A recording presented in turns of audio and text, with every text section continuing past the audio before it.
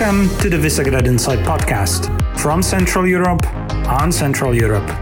Hello, welcome once again to Visegrad Insight podcast. My name is Galen Dahl. And my name is Wojciech Przybylski. Warm welcome. Yes, and we'll be discussing all the hot events that you should know from the region. We'd like to kind of start things off with one of the kind of bigger events, of the thing that just kind of happened very recently, which was that Turkey's parliament has finally voted to accept Sweden into NATO. This leaves Hungary as kind of the last holdout from the whole alliance, something that actually Viktor Orbán promised would not happen. We will get into more detail about Hungary's isolation within the EU in just a short minute, but to recap a couple of the other kind of highlights from the weekly outlook that we strongly recommend you take a look at if you can. With the Ukraine, their funding has been brought into question by the U.S. Sources in the Congress. There's a bit of a controversy between Republicans in the Senate who had been working for months to come up with a bipartisan agreement involving Democrats and also issues over funding of the border security. It turns out, though, that as we've entered now the new election year, former President Donald Trump wants to use the border issue as a potential pivot point. So now Republicans in the Senate are losing their gusto for this deal. And even Senate Minority Leader Mitch McConnell has suggested that we'll have to kind of walk back and perhaps separate the funding for Ukraine from the border security. On those issues and a couple more, we'll definitely be covering in the weekly outlook, as well as inflation numbers in Czech Republic, which are going down very interestingly. But now I'd like to ask Wojciech a couple questions regarding Hungary. So Wojciech, so there's been pressure on Hungary coming from all different sources, from the U.S. as well as the EU. Wojciech, could you break this down for us? Who are putting pressure on Viktor Orbán, and why is this coming to a head just before the Ukrainian summit? Galen, thanks for the roundup. And again, a big recommendation and shout out for the weekly outlook contributors. If you go to our page, today's every Monday, we have weekly outlook update with regional news. There is plenty from every country in every direction that summarizes and describes the democratic security perspective for Central Eastern Europe. But Hungary is on top of the news, partly because of the international pressure and partly because of the domestic pressure. The domestic pressure in Hungary accounts for weakening economy. Hungarian forint is losing again and is on a track, potentially, of losing to euro and the US dollars because of scoop of gossip of the EU taking unprecedented measures to undermine, to penalize Hungarian economy, and therefore a Hungarian leadership responsible for it, for not taking action on solidarity that would cost Hungary nothing, and actually Hungary could only earn on it, in terms of financial support for the defense effort of the whole bloc, the European bloc, for Ukraine. And that's one pressure point, the news of today, as we have this conversation on Monday, 29th of January 2024. And the other pressure point you already mentioned comes from the fact that Viktor Orbán has promised, actually several times he has promised and delayed the decision to put the motion in the parliament, and played with allies, including Visegrad group members. The previous Polish government and the previous Slovak government prime ministers were promised at a summit over a year ago, an internal summit, in a 2 hours long conversation, to have a ratification of Swedish membership in NATO by Hungarian parliament at the beginning of the last year. And it's still beginning of 2024, and we don't have that. Indeed, Turkey quite suddenly announced it's going for a motion. It's getting a deal done, and Turkey is off the chart of the table. It ticked the box for Sweden in NATO, and the only country that remains is Hungary. Hungary that vouched and previously has been very consistent under Viktor Orbán leadership not to be the last blocking member state. It seems like it was also, I would say, played out by Turkey in a way, because the surprise did not allow Hungary for a maneuver that would speed things up in the Hungarian parliament. And now it's in a hotspot for all of Western diplomacy, because this obstruction of the process of ratification, I couldn't call it differently, has been taking place for some time. It is for no good reason and with no obvious interest from the side of Hungary to do so, except damage to the Western alliance. NATO and security of all NATO members is therefore undermined by this single nation that has, in the hands of Viktor Orbán, been paying not only lip service but policy service to Russia and China for a long time. So this is where we are, and the pressure mounts on the NATO subject. We know the developments, and we're going to see some heat, potentially some action in the parliament when Viktor Orbán decides that his party members should vote as declared before. Although he says he has hands off, he would like to do so. Nobody should trust what he says in this respect, because he claims he has no power to influence his own MPs, although he took away their powers to take decisions in the Hungarian parliament through the acts of the state of exception. They run the country under specific laws that have taken away a lot of power from the parliament to the prime minister office, and the parliament allowed for that. So that is crystal clear where the decision making takes place in Hungary. Nobody should be fooled by those claims that Viktor Orbán has already laid out. And the other pressure point, which is unexpected, is exactly that we started off by mentioning. It's the reporting by Financial Times, now confirmed by several other sources, that the EU member states are prepared to sink Hungarian economy by declaring that no EU funds will be released, and therefore undercutting the potential for investors in Hungary of getting good return on the investment and potentially playing with the currency. And that is a big test, and also that is a big if. It isn't going to be an effective tool. This is going to be a big test for EU as much as for Hungary. Absolutely. And, it's interesting because Viktor Orbán has felt, I think, or he's at least acted like he's untouchable by the EU for many, many years. In the previous ones, we covered this very well, of course.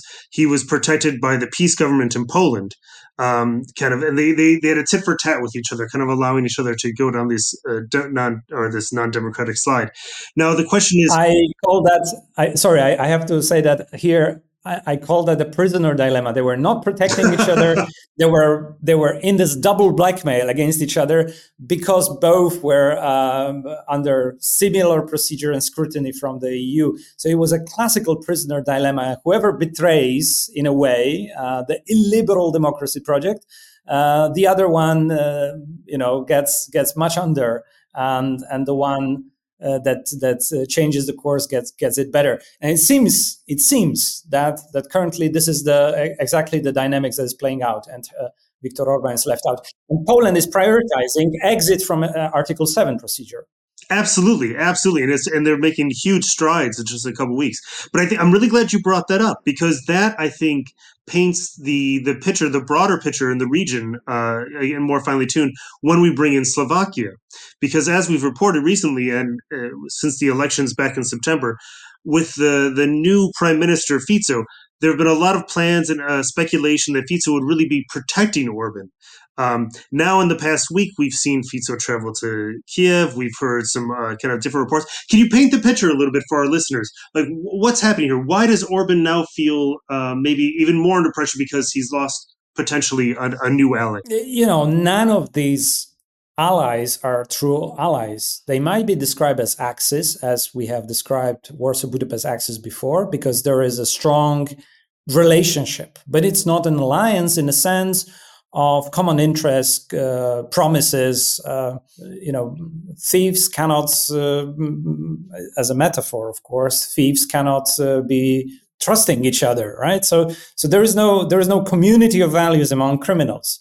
Similarly, in a parallel in politics, you do not have a situation in which one political leader who is so much invested in undermining the world of values, playing a cynical card at its most. Viktor Orbán, he's the mastermind of the cynical game in the European Union. He cannot be trusted or trust that the other partner, Mr. Fico right now, who is close to many criminal circles, as we have seen that in the past years, and who has brought in a number of people who were under police, prosecutors, scrutiny, investigations, and some of them convicted around him, who are getting jobs in the government at a high positions, very sensitive also positions from the point of intelligence, that those guys are actually his buddies.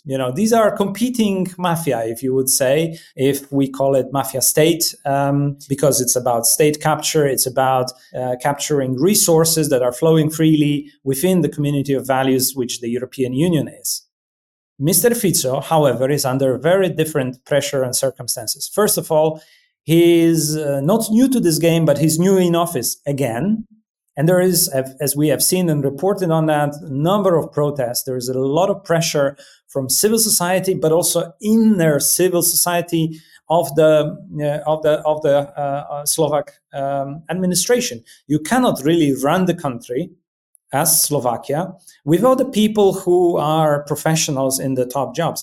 Their advantage in comparison to Hungarian civil society is that they've learned from Hungary and from Poland how this model works, how to rebel it and how to be resilient, and they're testing their strength against the state capture that is only going to happen if it is allowed, if it is basically sleepwalking into. We're not going to sleepwalking. On the other hand, in the Slovak case, there is a pressure driven by interest, which is Eurozone. Slovakia does not have such mobility of ability to produce debt and produce currency. And in any case, it's a much weaker majority of Mr. Fico running the government currently. So the fragility of the political situation and economic constraints limit him in, and Slovakia simply plays much more along the mainstream of Europe. Now, with Poland, of course, turned towards the West, and to much extent, I would say, becoming one of the leading voices and more consistent voices with the action already taken by the previous government, but now even more amplified by the leadership driven by the pro-European outlook of the new government of Donald Tusk. We see that the pressure from Central Europe and the West is getting higher and higher, and for all the trade, neighborhood relations, that also plays a part. So Hungary, indeed, in that sense, is isolated. And Viktor Orbán, in my opinion, as I've written several years ago, and we're referring to that as chaotic hypocrisy, is a high-stake gambler, political gambler, just like Mr. Kaczynski used to be, in which there is a certain possibility that such high-stake gamble may turn into his favor if the world turns upside down, which seems to be his bet. But if it doesn't, he is in a very, very difficult position. And the pressure mounting up ahead already may not allow him to stand firm on the grounds of anti-Western narrative, at the same time utilizing the benefits of the membership in the Western community. Perhaps that's one of the reasons that Peter Szijjártó, the Minister of Foreign Affairs of Hungary, is exactly today paying a visit to Ukraine, meeting with his peer, Mr. Kuleba, Minister of Foreign Affairs of Ukraine, paying homage to the fallen soldiers in Uzhhorod, in the Transcarpathian region of Hungarian minority in Ukraine. And all of a sudden, starting a dialogue, which is so essential, I should have been there in the first place, for the past 2 years and more, between Hungary and Ukraine on key important messages. But the bottom line in this, and I think Ukraine, of course, is one important issue on which all of Europe today, holds the same and should hold the same ground, is that in very particular case of Hungary, Europe should also remember it cannot appease a bully, because the political behavior that can be described and attributed to the Hungarian Budapest leadership of today is bullying the weaker. So you cannot appease a bully. You have to stand up and show the fists, be ready to fight and hit back, even if it will hurt everyone in the fight, because otherwise they will not understand the message. The message is based on values and clear leadership that today Europe needs so much, especially in this critical year of 2024. Well, thank you, Wojciech. My final question is just going to be a little bit of your feeling, your take on if there can be a ray of optimism for Ukraine when it comes to funding for the EU, given the situation that Orbán seems to be under so much pressure, and that Europe is kind of finally stepping up and taking over the reins from funding. Considering the difficult situation that they're having in Washington at the moment. Can Kiev be optimistic? Kiev seems to be the most optimistic of all. They're fighting. They're fighting knowing that they are fighting to win this fight. And we should just, take it as example and look up to them. Now, these are, of course, big general terms. In the pipeline of the policymaking, we see political leaders agreeing to, if necessary, bypass Hungarian veto by ratifying a multi-government perspective on funding, guaranteed and executed by the EU, but contributed individually by governments, 26 members of the EU. You have individual countries contributing, and there are some countries like France who could contribute significantly more. And there is much more that can be done in terms of individual arms delivery, which is now being considered between, for instance, cooperation, Germany, France, Germany, UK, where Germany, unwilling for incomprehensible reasons, to my mind, to deliver Taurus cruise missiles, the most efficient, the most effective against destroying high-value military targets and infrastructure targets under occupation by Russia. So Germany is now considering to pass them on to France and UK to enable these countries to transfer their existing arsenal to a larger extent to Ukraine. It's a particular issue I would not dig into right now. It still puzzles my mind, but I will pause because it's a separate subject. But I think it just is an example of political will of Europeans to deliver the necessary ammo to Ukraine is there. There is also a big, bold plan for a defense industry in Europe. And we've heard that from the Commission, that the plan is to increase and actually deliver the promised ammunition production to Ukraine, and it is ongoing. It is actually greatly, potentially benefiting also defense sector industry in Central Eastern Europe that produces the ammo Ukrainians need, especially the ammo that is from before standardization within NATO, that is part of the Soviet legacy that Ukrainians are still using to fight. So there is substance behind these big words and declarations and values, which I think Ukrainians should be optimistic about. Plus, what I find also important is something that we reported, is that Ukrainians are digging into their own corruption and, basically doing auditing on the resource they have already received. Of course, it's a sign of despair in a way, but it's also a good sign that Ukrainians are now on track of several corruption schemes that have been there in the logistics. And show me a logistics where there was no corruption in general in the world. Very true. But in this military logistics and this deliveries to Ukraine. This scrutiny is essential and necessary to prove to the Western partners that Ukraine does everything it can to make sure and make the best out of weapons it has been receiving. So I think, yes, there is reason for optimism. There is a reason to stay calm and carry on and put more pressure. Oh, Wojciech, thank you very much. That's a great breakdown for the events. And there will be links to the articles that we mentioned in this discussion. You can just look below the description and click them there. Well, thank you very much, Wojciech, for joining us. And we will be in touch very soon to keep you all updated on the events of the region. Thanks, Galen, and thanks everyone for listening. Until next week. All right. Bye-bye.